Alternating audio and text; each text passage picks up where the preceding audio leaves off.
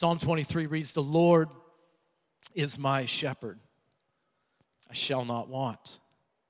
He makes me lie down in green pastures. He leads me beside still waters. He restores my soul. He leads me in paths of righteousness for his name's sake. Yea, though I walk through the valley of the shadow of death, I will fear no evil, for you are with me. Your rod and your staff, they comfort me. And you prepare a table before me in the presence of my enemies. You anoint my head with oil, and my cup, it overflows. Surely, goodness and mercy shall follow me all of the days of my life. And I will dwell in the house of the Lord forever." Holy Spirit, we ask that you would illuminate your word to us this morning. As we jump into Psalm 23 and take a look around and ask questions of the text as well as questions of our own soul and life, Father, I pray that you would bring a deep refreshing. That it would not just be our intellect that would be increased, but Lord, our following of you might be changed. We invite you to shift, to change, to convict, to heal. Lord, we thank you that your word does those things. And so we submit ourselves to you this morning. In Jesus' name, amen. As we said last week, we looked at Psalm 23, simply verse 1. And we looked at three simple things in the psalm that I think are helpful, by no means exhaustive. We could spend a year just going through Psalm 23 and different perspectives. But we looked at this idea when it says the Lord, it refers to Yahweh of the Old Testament, which holds this beautiful aspect that the God we serve, the shepherd that is ours, he is God who is Yahweh. And in the linguistics of the word itself and the sign given, we see that our shepherd can be counted on because he needs nothing from anyone. He is not derived from anything. He has always been. He will always be. He is consistent. He is all powerful. He needs nothing from me. Therefore, he can give everything to me. This is the shepherd that leads us, which is incredible news. Again, we don't want to belabor that. In that last week, we talked on that. You can find it online. And it says simply, not just Yahweh, but he is my shepherd. This is incredible news. This personalizes it to me. He is our shepherd. We looked at, if he's our shepherd, that means he's responsible for care, for feeding, for leading, for guiding. And the not so good news of him being a shepherd means that we are sheep.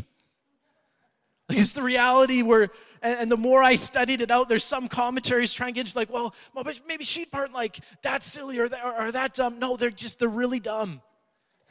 The more you look at it and study it, sheep, as to what this verse here is referring to, led by a shepherd, have no ability. They'll drink the wrong water and die. There's this one process of sheep that if they eat something and they kind of get excited and they'll shake, they end up rolling and they do the back thing and they roll on their feet. And because if they're fat and portly, because their shepherd is good, these sheep will sit there and be caught on their back and their legs kick. And because of the motion, gases build up. And if a shepherd doesn't come and flop it over, it dies. Can you imagine doing like the bear rug? Like, oh, my back is itchy on the wall. And you slip and fall. You're like, oh, no. Here's the end. This is how it happens. Right here. Right? Sheep. He's our shepherd. We're sheep. In desperate need of a shepherd. And it ended with this cliffhanger. It says, because of that, I shall not want.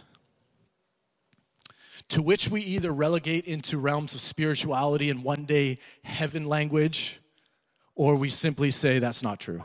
I can read, I shall not want, but I got a long list of wants, needs, desires.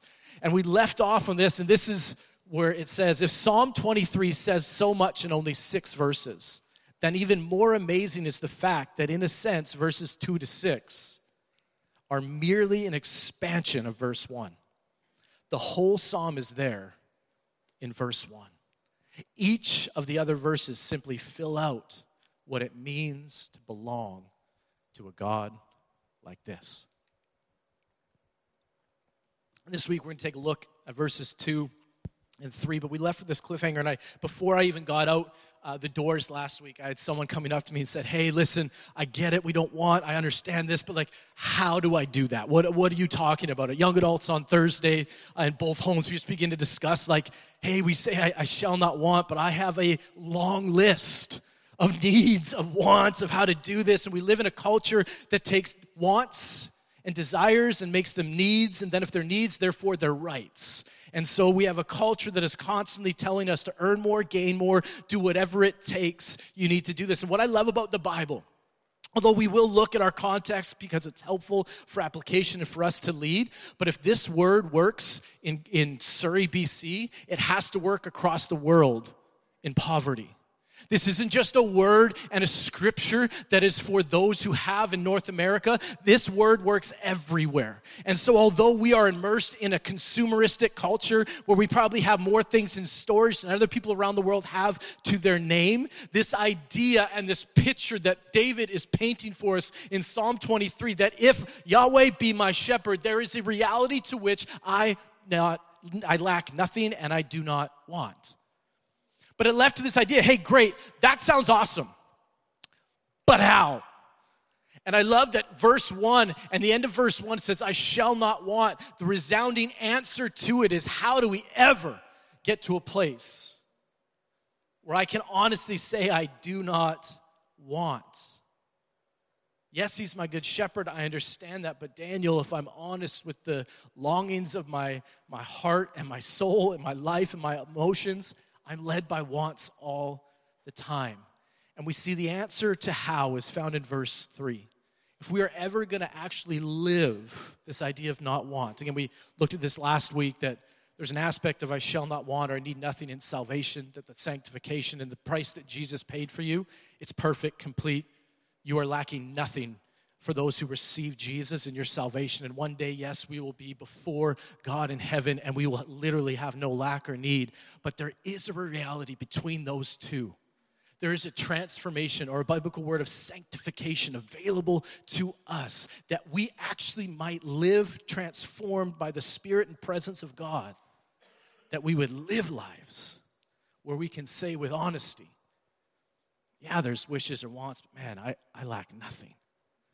And the answer to get there, we find our good shepherd promise us in verse 3, is that he restores my soul. If we're ever going to live a life with no lack, we must first have a soul that's been restored by the good shepherd. And it's interesting when you get into this word, the first word restore there, it has, like we normally understand what it is, but the Hebrew word has this sense of to return or return back to. To return back to a proper or original state, a sense of wholeness. This idea that whatever you are restoring, it once had a function, it once had a reality. If you're like me and you're a visual, your iPhone battery, that's why I got this thing up here, because apparently my battery's dying, but your battery was once full. And now you're at 10% wherever you're walking around in life. And this restoring is not just to fix the tent, it's to bring it back to its original purpose. To restore. It gives us this picture of returning back to the original state that we were created for. To be with our shepherd, free from sin, from pain, from angst, from need, from want. It holds in it this idea that whatever is being restored desperately needs it. Friends, your soul desperately needs to be restored. My soul is in desperate need to return back to the way that the Creator intended it to be. But what does he restore? The second word there, soul. We can get this, but if we're not careful, the English translation of this, we think soul. When you hear soul, you probably think non-physical. Spiritual, be non-physical. It's my emotions, maybe it's my spirit. But in the Hebrew, it's actually a hard word to translate because it more accurately means your entire self. The word in question here is nepes, or nepe. I'm not a Hebrew scholar. Classically translated as soul, but capable of a wide range of ways of connoting the whole person, from breath to life, body, self, being, and of course, your soul. See, the promise of the shepherd is that he will bring us frequently to a place where our entire self can and will be restored or returned back to the state it was intended for. Because oftentimes we run so fast, we're like, oh, I just need to worship, it's great. You know that God intends your physical body to be restored, your relationships to be restored, your emotions to be restored, everything that would make you you. That is the target of the shepherd in this verse here. That is the promise that is available to us. What an incredible promise. The good shepherd desires to lead us to a place where every aspect of who we are can be refreshed, can be returned back to the way that he designed it to be, can be restored. That we might finally be free from any need or want, physically, spiritually, relationally, emotionally, fill in the blank. So that we can truly enjoy our shepherd. I don't know about you, but if you have kids, I got to pick better places to take a drinking break. That was weird. But if you have kids, I've noticed this about my daughter Zoe, is my cell phone can be the biggest threat to connection with her. I can be with her, and this I might sometimes struggle with, is she'll say something, and then she'll continue to say it 87 more times. Same thing. But she has an expectation that dad's eyes are on her all 87 times. And I can say, yeah, Dad, we gotta go watch, after dinner, can we watch a show? Yeah, we can watch a show. So I answer a text, hey, Dad, eyes, Dad, eyes. Okay, Dad, after dinner, can we watch a show? Yeah, yes, dear, we can do that. And I think sometimes we don't experience the restoration of our soul because when we're with our shepherd, we're distracted by wants or desires or needs that actually rob us from this deep restoration that the shepherd desires to bring us. Gibson says it this way: I suggest this is why, in part, we find the language of Psalm 23 so captivating. It expresses in so few words not just the capacity we have for rest, but also the vast longing of the human heart for true, profound, and long-lasting rest in a wearisome world. Restoration of our soul. This is what the Good Shepherd promises us. If you stop and think about your situation, your life, whatever you're going through right now, whether you have a little or whether you have not, this is the promise that the Father brings to us through his Son, Jesus, our Good Shepherd. He promises to restore our soul. But this brings us to another question. If how we live a life with lacking nothing is by him restoring us, my second question is, what do I need to do so that I can walk and follow my shepherd? Or maybe a better question, if lack and need and desire and being consumed with accumulation is where the shepherd finds me and where he desires to bring me as a place of restored soul, where are we walking? What is the path from here to there? Because I can stand and sing on a Sunday, Lord, thank you, you're so good. Oh, in the presence of Jesus, we feel peace, and it's incredible, and worries tend to fade away as it should. But what happens on Tuesday? What happens on Thursday? What happens when that confrontation at work happens? What happens when your kids are freaking you out, stressing you out, you don't know what to do? What happens when that longing or that temptation comes back again? This promise is not just feel-good moments when we gather together. The promise is a restored soul to which we live. So the next question must be, where does the Good Shepherd lead me that might rid me of my wants, that might rid me of my desires, that might rid me of the eye that is never quenched for longing? Where does he lead us? And it's at this point that I think it's important to note the language that David or the psalmist is using. See, it's not just a metaphor pulled out of thin air. It's not even a metaphor as if it were David to write it. He has experience as a shepherd, so he's not just using his own language. David is intentionally connecting what he's trying to communicate back to the people of Israel and their good shepherd in the time of Exodus. It is said all throughout the Old Testament that Yahweh was the good shepherd that led them out. He chooses an analogy that when he used it, it would have brought every Israelite back to God being their shepherd and the Exodus to which it refers to. we see that it does this, that where does he lead them? He leads them through the wilderness, surrounded by enemies, yet preparing them and a place for them to walk into. What does he do in this wilderness? He provides them food and manna miraculously. And when they have a thirst in their soul, water comes from a rock, and he begins to feed them not only with food, but also with water. And he ultimately leads them to the promised land, a place where their soul is restored, of refreshing. We see that the language that David is choosing to use is not pulled out of thin air, but it connects Israel back to the promise.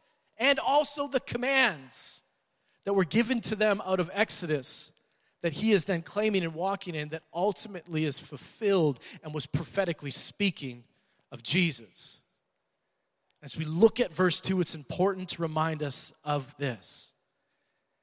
In verse 2, he starts with this. It says, he makes me lie down in green pastures. He makes me lie down. Two things to note in some of the language here is he makes me lie down. That word makes, it's in the causative form. So it is something that is happening or causing me, the subject of this sentence, to do this thing. However, the word make gives this picture of aggressive compulsion. A better picture, the word make, not necessarily the Hebrew word, but the English word make gives this idea that he's just going to force us into this.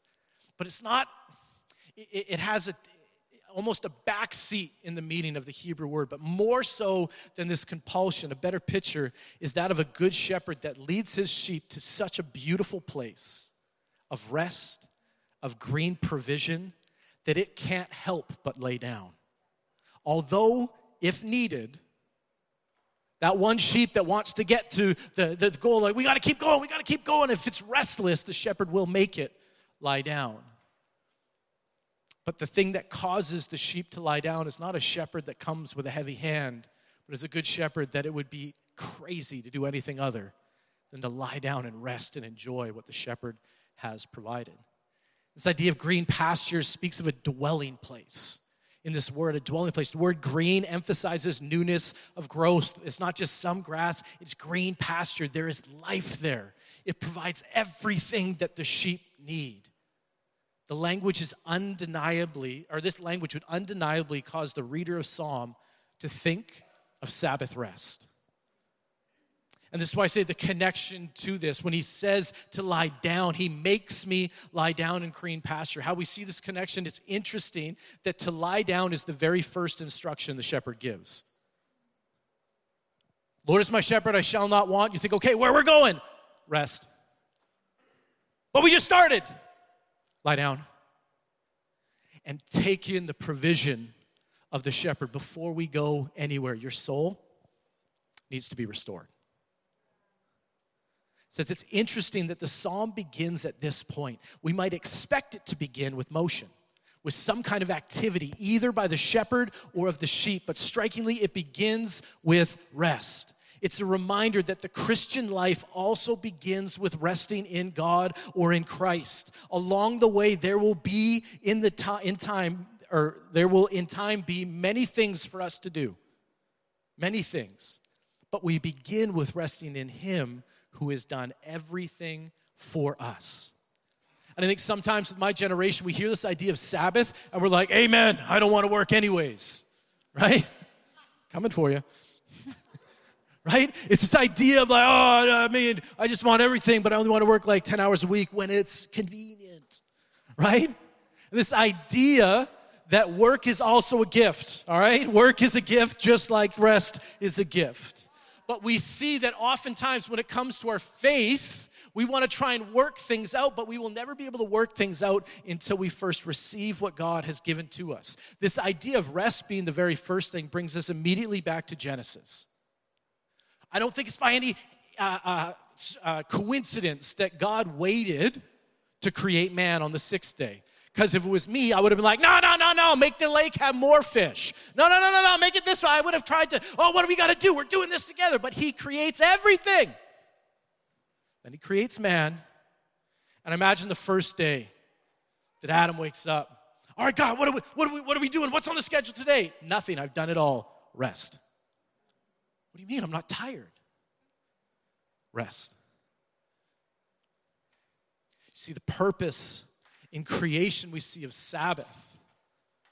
It says that we remember the Sabbath and we remember that God created everything in 6 days and then he rested because his work was complete. And the idea is that the man was being able to sit there, and it wasn't just rest because you're tired. It says if you're ever going to do what I've created and purposed you to do, you need to learn relationship with me, and you need to enjoy the things that I've already given you. How do I walk with I shall not want?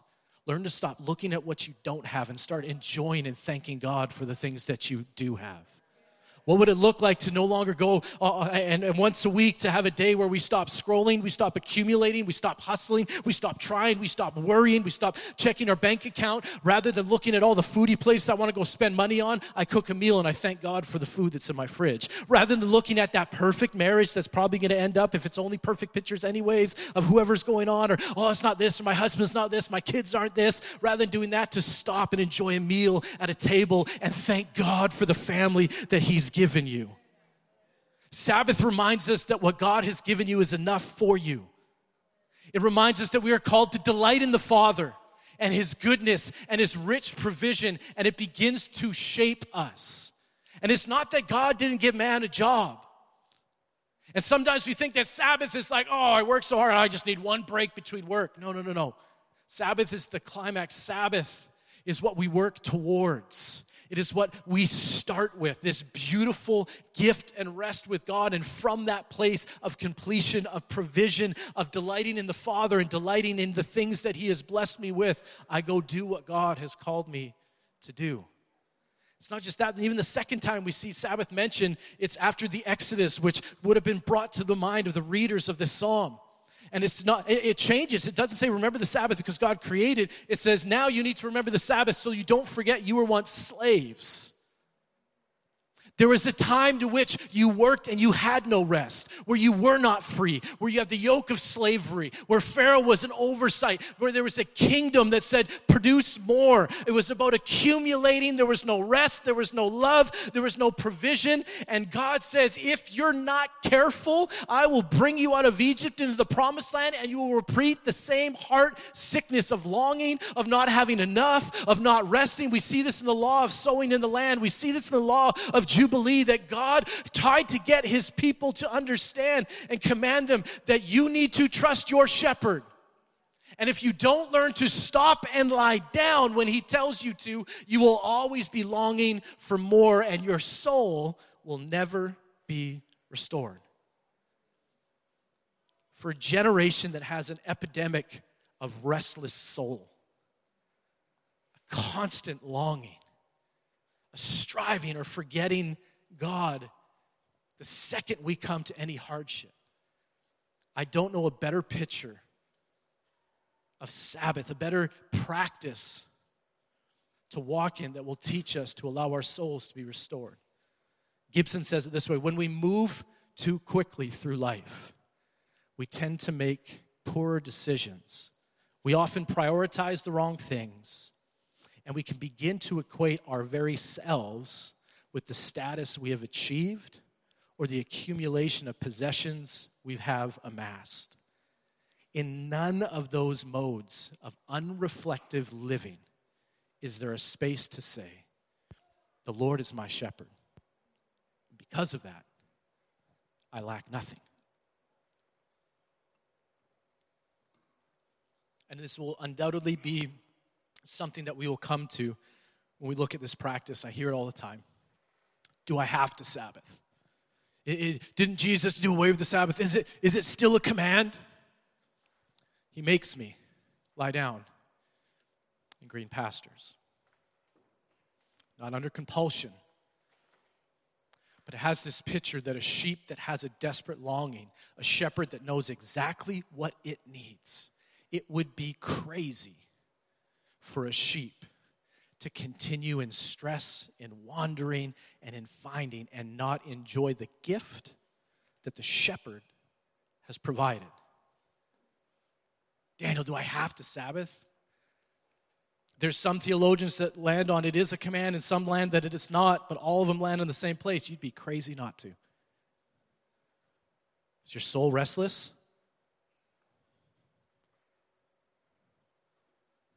He makes me lie down in green pastures. And he leads us into this next part, which is almost a continuation of this, that when we are obedient to lie down, when we're obedient to trust him and just enjoy the things that God has provided. And I'll say this as well on Sabbath. If that's kind of a completely foreign word to you, I'd encourage you, if you're a reader, anything by Dallas Willard on this, or John Mark Comer, or there's a lot. And if you read anything of John Mark Comer, it's basically a bibliography of anyone who's ever written on anything else, right? So you get a lot of other books that you can read based on that. If you're not a reader, Practicing the Way podcast is a great podcast. The first one walks through some of this teaching and how to do it and practically, because it can be different for different people. And you can kind of create what's called a rule of life and how to walk through this, but it's the leading of the shepherd. It's not something to get legalistic about, because you can take a day, turn your phone off, not work, and not connect with God and be no more restored. The goal is to enjoy your shepherd, delight in him, and to enjoy the people and the things that he has already provided in your life. Then next it says, he leads me by still waters, besides still waters. And again, like I said, this is not so much a separate picture or a period and then a new statement. It's almost a comma. It says, when we are willing to be led to green pastures, when we are willing to rest, when the shepherd says it's time to rest, we realize that in that rest, there is beautiful, still waters. Going back to hating on sheep. Sheep can't tell if there's a raging river or if it's calm. And because they're full of wool, if there's not a shepherd to lead them beside still waters, they run into raging rivers and they die.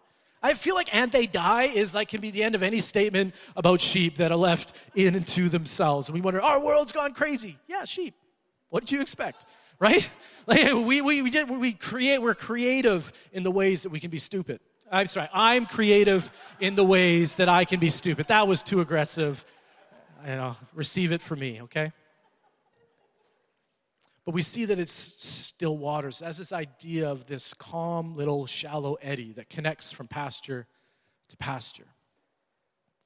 Golden Gay helpfully explains the sheep in this idea of still water gives us this picture that the sheep may drink and lie down by the pool again, knowing that they can get up and have another drink whenever they need. It's this idea that of rest, knowing that the thirst, the longings of my soul and my body can stop in a place of lying down in Sabbath and accumulation and want. It is then once I stop that I realize my shepherd is so good that he caused us to stop by still waters, living waters that I can drink and go back and rest, and that I can get up and I can drink again. And it's crazy with sheep. It's actually apparently very difficult to get sheep to lie down. Shocker, right? People are like, oh, it should be easy. We're sheep, remember that. Sheep normally need 4 things to be able to actually lie down and not get up. They're very anxious creatures.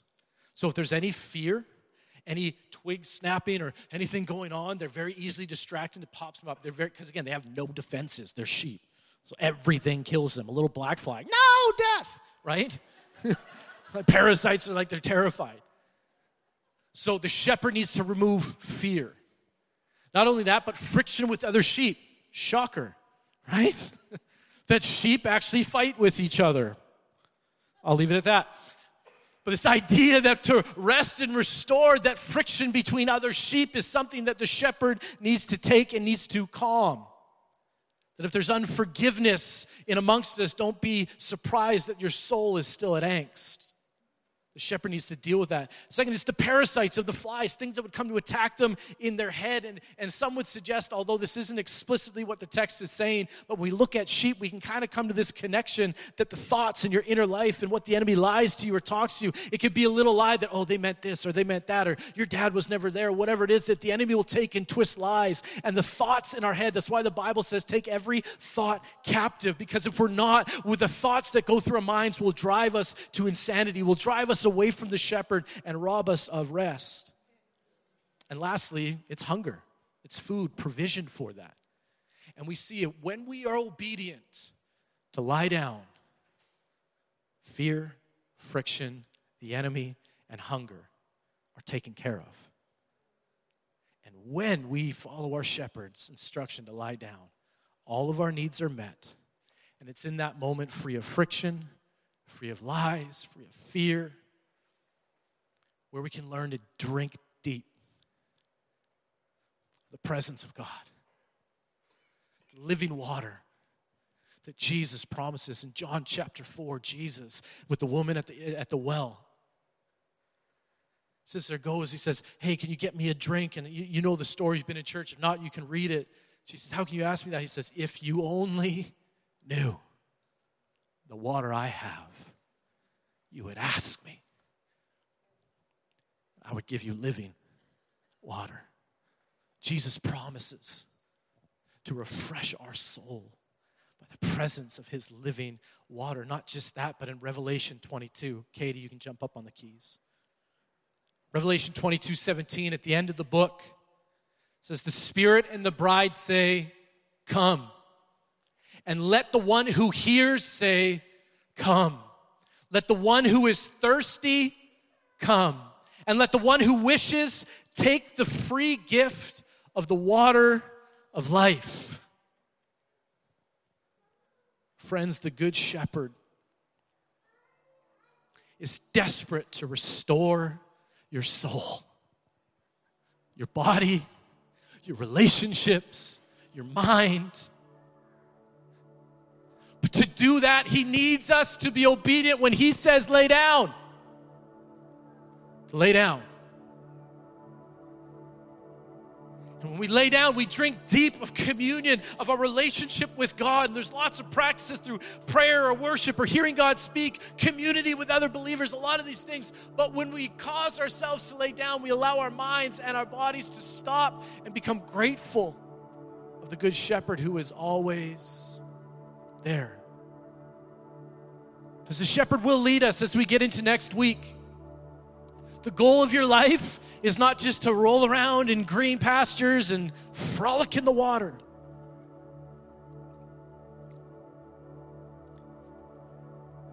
But we first need to allow the Father, the shepherd, to come and restore our soul if we're ever going to walk through what he's called us to walk through.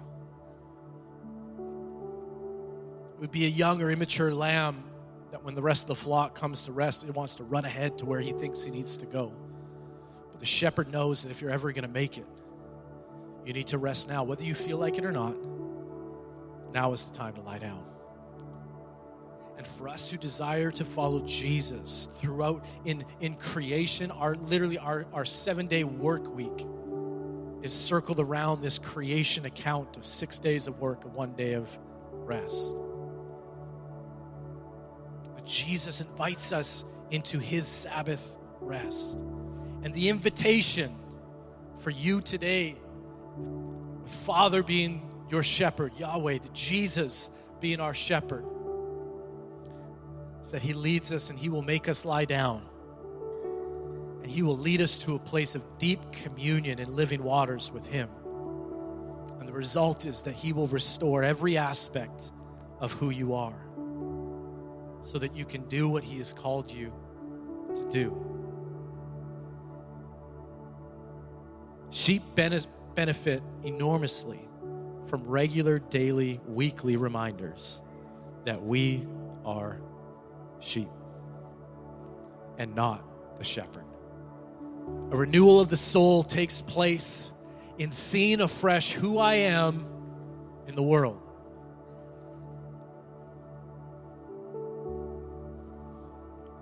Not master and commander, but a frail and prone to wander sheep with a good shepherd. And that my experience of soul rest will always be dependent on my proximity to him. Message translation of Matthew 11 puts it this way for us this morning. Are you tired? Are you worn out? Are you burnt out on religion? Come to me, Jesus speaking here. Get away with me, and you will recover, restore, return your life. I'll show you how to take a real rest. a rest from your longing, a rest from that career that you'll finally be able to provide for your family, or that relationship that you think will quench your loneliness, or that thing that will provide your purpose, or whatever your longing is. I'll show you how to take a real rest. Walk with me, work with me, drink deep of the living water. Watch how I do it. Learn the unforced rhythms of grace. And the work we call you to, I won't lay anything heavy or ill-fitting on you. Keep company with me, and you'll learn how to live freely and lightly. Friends, the invitation of verses 2-3, Psalm 23, is to learn what it means to live a life in obedience to where the shepherd leads us. And although this command to Sabbath, to lay down and rest, absolutely applied in the times that we read in Scripture, but I don't know a time, and I may just be novel about my own time in history where we live. But if our society, if the Church of Jesus, if I need anything, it's to learn to rest when the Father says rest, not just to stop activity, not just a fun day off, but to learn to regularly and consistently learn to delight in my shepherd. To delight and thank him, enter his courts with thanksgiving for the things that he has provided. Because I know all too well the eye of my longing will never be quenched. Therefore, we must learn to limit it. And one of the ways we limit the constant longing and aching of a soul is through the practice of Sabbath, through the practice of resting and delighting in the good Father. And his promise is this: when we do, he restores our soul, brings us to a place of perfect communion with him. It removes the things that cause us to want to sin and long. It's this transformation that he brings us to. It is the answer to the question, how do I live a life where I shall not want? It's by living a life where regularly you meet with the shepherd to be restored. Jesus, we thank you for who you are. Father, we ask that you would help us. We're terrible at this. We are sheep in desperate need of a shepherd who leads and guides. So, Father, this week as we reflect, read, and meditate on your word in Psalm 23, Lord, would you point out what it could look like for us to learn to lie down in green pastures where you lead us to, and teach us what it looks like to drink deeply of living waters. In Jesus' name.